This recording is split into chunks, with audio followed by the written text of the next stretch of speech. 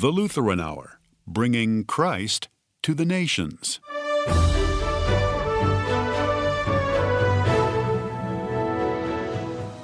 Christianity is a religion for losers, but that's not meant as a put-down. Dr. John Nunes explains. When you're disciplining yourself to be a disciple, you can take your daily sacrifices and connect them to the once and for all sacrifice of Jesus at the altar of Calvary. This is not losing. It's raising your game to the purpose and the plan that God has in mind for you. When winning is losing, coming up next today on the Lutheran Hour. Hello, I'm Mark Eicher, glad to be with you on this, the second Sunday in Lent, and thankful for your ongoing support in every season.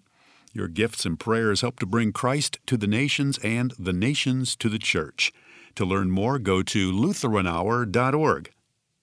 The Reverend Dr. John Nunes is a pastor within the Lutheran Church Missouri Synod, currently serving Pilgrim Lutheran Church in Santa Monica, California.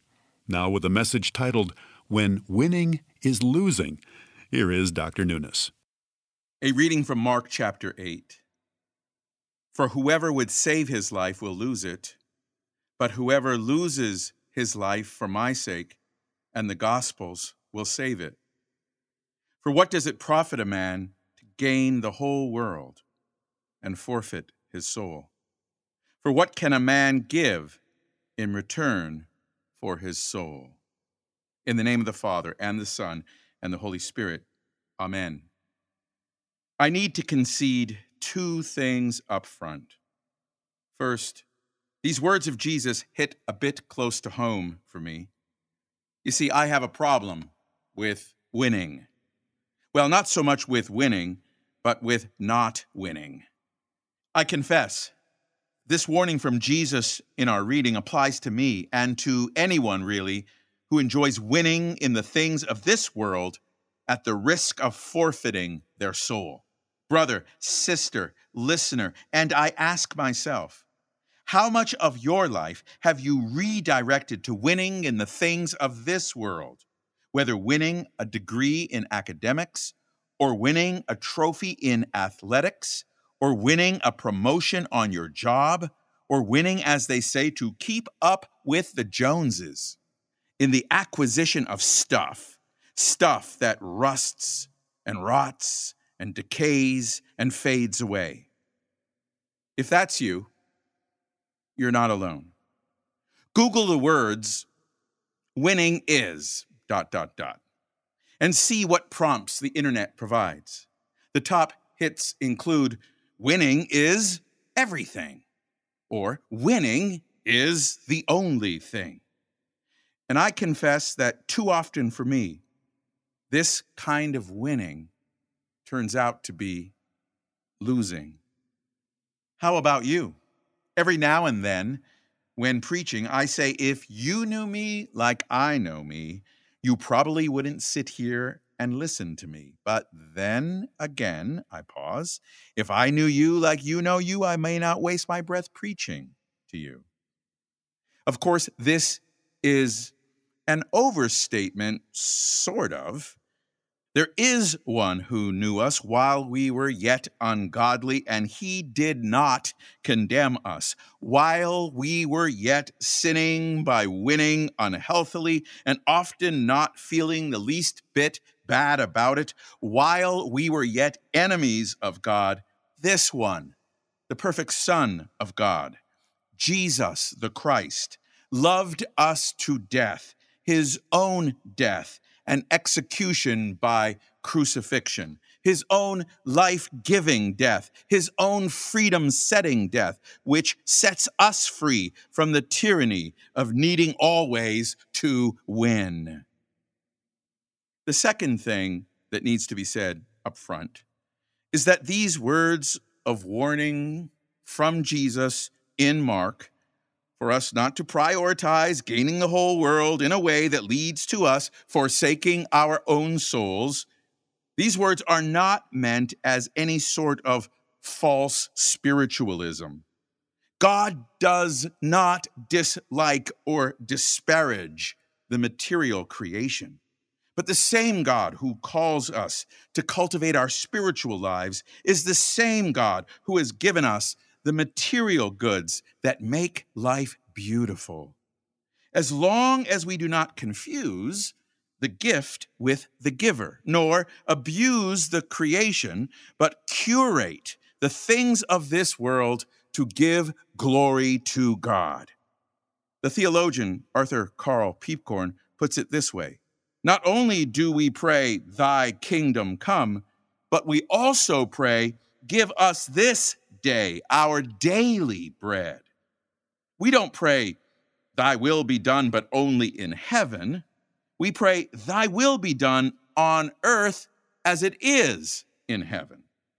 Jesus' words cannot be used as an excuse to be so heavenly minded that we neglect earthly goods. He is warning us about the dangers of exploiting the things of this world without regard to the damage we do to our souls. And if that's what you've slipped into doing, and if that's what keeps you running and gunning mindlessly on this world's hamster wheel of stress, then God is calling you to stop, to reconsider, to repent. People who suffer from atrial fibrillation, or AFib, sometimes need what's called a cardioversion, in which, in simple terms, a cardiologist resets their irregular, erratic, unhealthy heartbeat and gets it back into a regular rhythm. By analogy, we sometimes need a similar jolt of heart therapy from the Holy Spirit to restore us back to the normal heartbeat of the Christian life, to get us back into the flow of baptismal grace, the rhythm of repentance, the syncopation of sanctification. Martin Luther's 95 Theses begins with the reminder that the entire Christian life is one of repentance. Repent. Lent, like Advent, are seasons in which God calls us to repent. God DMs us, sends us a D, direct, M message. God's got your number. Hey, you, insert your name. Repent. You're speeding headlong in the wrong direction. You need a change of heart. Turn around. Return to the Lord. Stop trying to please just yourself. You might think you're winning the world, but you may be losing your soul. Stop trying to be a people pleaser. St. Paul the Apostle bluntly punctuates that point. Are we seeking human approval or that of God? It is impossible to be a servant of Christ if I'm busy trying to please people. Galatians chapter 1, verse 10. So please, pause with me here at the midpoint peak in Mark's gospel. The Jesus movement is reaching its apex of public popularity. The people are pleased. The multitudes have been miraculously fed. The sick are being healed. The Jesus fan club is gaining members and momentum. But what his followers didn't know was that Jesus was about to take a turn, about to pick up the pace in double time towards his primary purpose, which was not to receive standing ovations and stand before sellout crowds, not winning the world, but saving lives and winning souls. Who is more sagacious than Solomon, who said, "The fruit of the righteous is a tree of life, and those who win souls are wise." Jesus wants his followers, including us, to be fully aware and prepared. It might feel like we're sliding downhill towards some grim, gray Good Friday, but God's work in a world like this is often unrecognizable. It's hidden, upside down and inside out, asymmetrical and counterintuitive. It might certainly feel like we're losing. Making sacrifices for Christ's sake will mean letting go of some things we've been chasing after for years. But when the Holy Spirit is working in your life, when you're disciplining yourself to be a disciple, you can take your daily sacrifices and connect them to the once and for all sacrifice of Jesus at the altar of Calvary. And this is not losing. For in losing our lives, for Jesus' sake, we find life. We forsake the suffocatingly merciless power games of this world for the sake of breathing in God's fresh air of mercy. We forsake the passing pleasures of this life for the sake of the lasting treasures of walking in God's wealth. We forsake the worldly fame that is always fleeting for the sake of having our name written on the Lamb's book of life forever. This is not losing. It's raising your game to the purpose and the plan that God has in mind for you. C.S. Lewis once observed, "It would seem that our Lord finds our desires are not too strong, but too weak. We are half-hearted creatures, fooling about with drink and sex and ambition, when infinite joy is offered us, like an ignorant child who wants to go on making mud pies in a slum because he cannot imagine what is meant by the offer of a holiday at the sea. We are far too easily pleased. What looks like losing in the eyes of this world is, in the hands of God, producing something beyond imagination. Romans chapter 5 puts it like this: "Not only that, but we rejoice in our sufferings, knowing that suffering produces endurance, and endurance produces character, and character produces hope, and hope does not put us to shame, because God's love has been poured into our hearts through the Holy Spirit who has been given to us." Yes, God indeed warns us, but not in order to cripple our style or curtail our fun or control our lives, but to accomplish the exact opposite, so that we can turn from winning, I wish you could see my air quotes, turn from a winning that is actually losing, because it gets in the way of the abundant life that God so freely and richly desires to give us. As Martin Luther tells us, because of his goodness, God Almighty warns us, just as he warned the people of old. With many prophets and an abundance of words, so God now calls us to repent from thinking that just because something is culturally acceptable and socially popular, that that's the measure of whether that thing is right or good or true or beautiful. Walter A. Maier, the first speaker of the Lutheran Hour, he knew this. This is Black History Month, so here's a story that illustrates the point. Dr. Maier, a Lutheran pastor of German descent, graduated in 1912 from Concordia College, New York. One of his fellow classmates and friends was a student of African descent named Charles Stowell. Charles was the captain of the football team and the Latin club. After graduating from Concordia, Charles wanted to go to seminary to become a pastor. He tried to enroll in a seminary of the Lutheran Church, but he was refused and was redirected to, quote, a colored seminary. This sort of segregation was culturally acceptable at the time. There were no laws against that kind of discrimination. It was entirely consistent with the ways of the world in those days.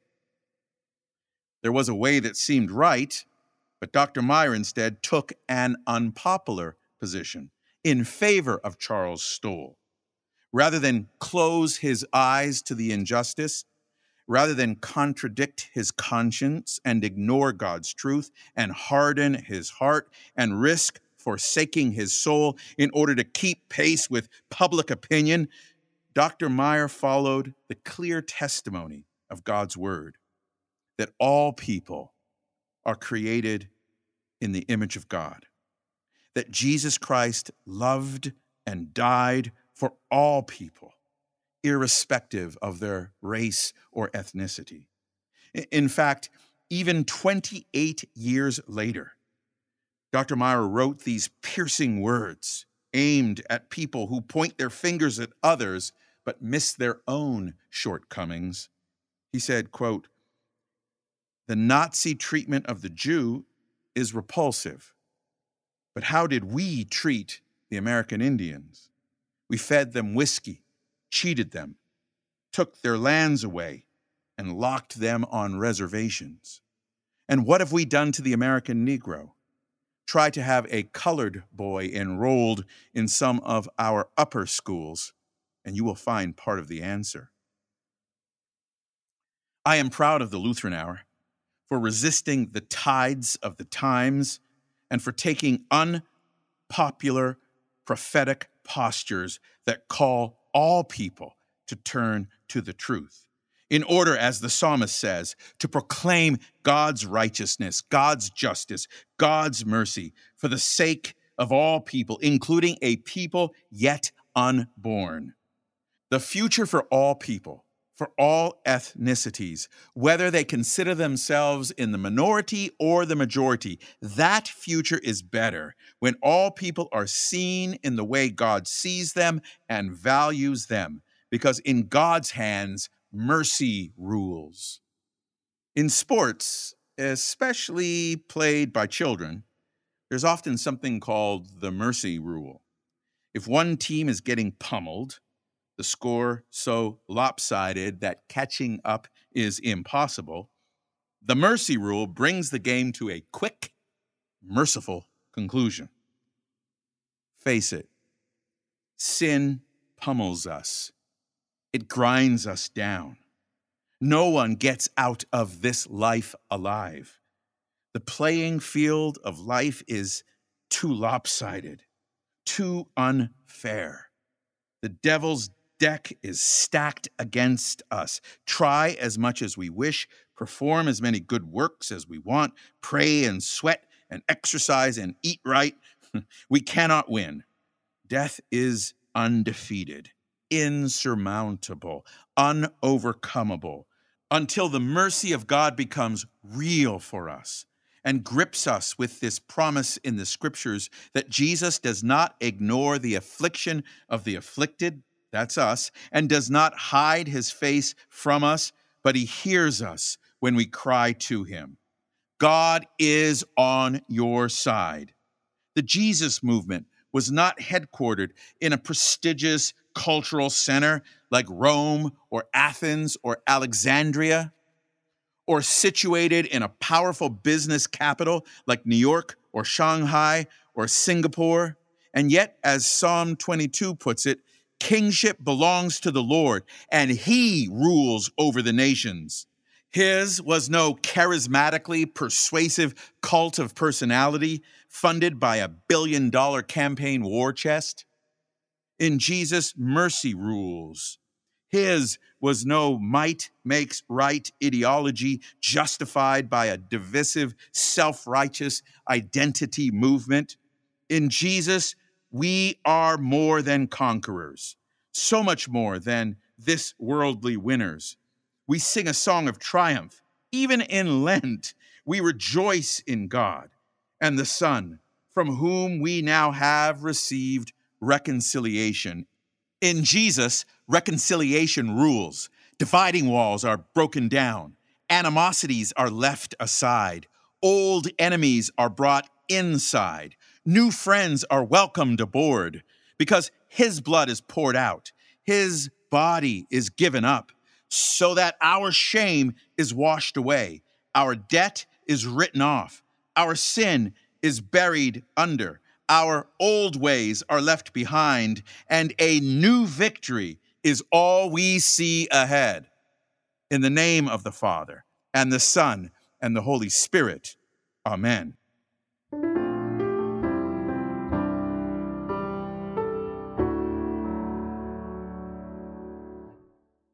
You're listening to The Lutheran Hour. You don't know what a day will bring, but God does. Daily devotions from Lutheran Hour Ministries send a message to encourage you and strengthen you in your faith each day, focusing your heart and mind on the hope of Jesus Christ in all circumstances. Subscribe today for daily devotions and share with a friend. Sign up at lhm.org/subscribe. That's lhm.org/subscribe. Next, music for the season of Lent from a recording by the Concordia Seminary Chorus, directed by the composer Henry Garricky.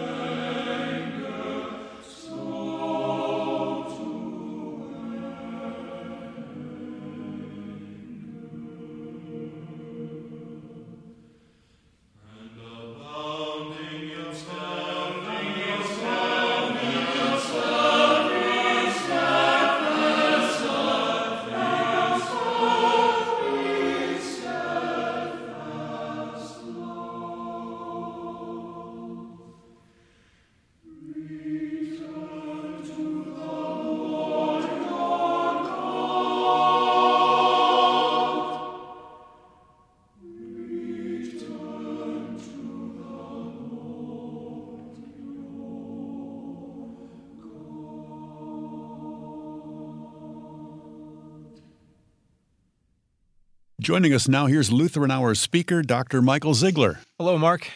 Listening to Dr. Nunes' message today, I'm wondering, is it wrong to want success? It depends, because every person's different. For example, Dr. Nunes in his sermon, he told us to Google the phrase "winning is," and then to see how the machine fills in the blank. Interestingly, when I Googled the phrase under my profile, "winning is," you know what I got? Winning isn't everything. So apparently Google knows that I'm more likely to be the loser who needs to be consoled. It's okay. Winning isn't everything. Okay, but we're not talking here about short-term wins and losses. As Dr. Nunes said, Jesus is interested in our souls. And what he means by that is our whole person, body and soul. Jesus cares about setting us free from this tyranny of thinking that winning or losing can affect our value. It can't, because God says we're worth dying for. He said that in Jesus. All right, but when is it okay to want to be successful? I think a good measure is when you're trying to serve your neighbor according to your calling. That's a good thing, to want to be successful at serving your neighbors. So, for example, as Dr. Nunes mentioned, I am certain that our first speaker of the Lutheran Hour, Dr. Walter A. Meyer, he would be grateful for the eventual success of the endeavor that he started fighting for 100 years ago when he tried to get his classmate, Charles Stoll, into that school that wouldn't accept him because of the color of his skin. And even though that effort met with short-term failure, now we can look back and we can see Dr. John Nunes is a man of African descent who is a graduate of that very school and a guest speaker on the Lutheran Hour. And for that success, we can say, praise the Lord. Jesus, I will ponder on your holy passion. With your Spirit leading down for such meditation.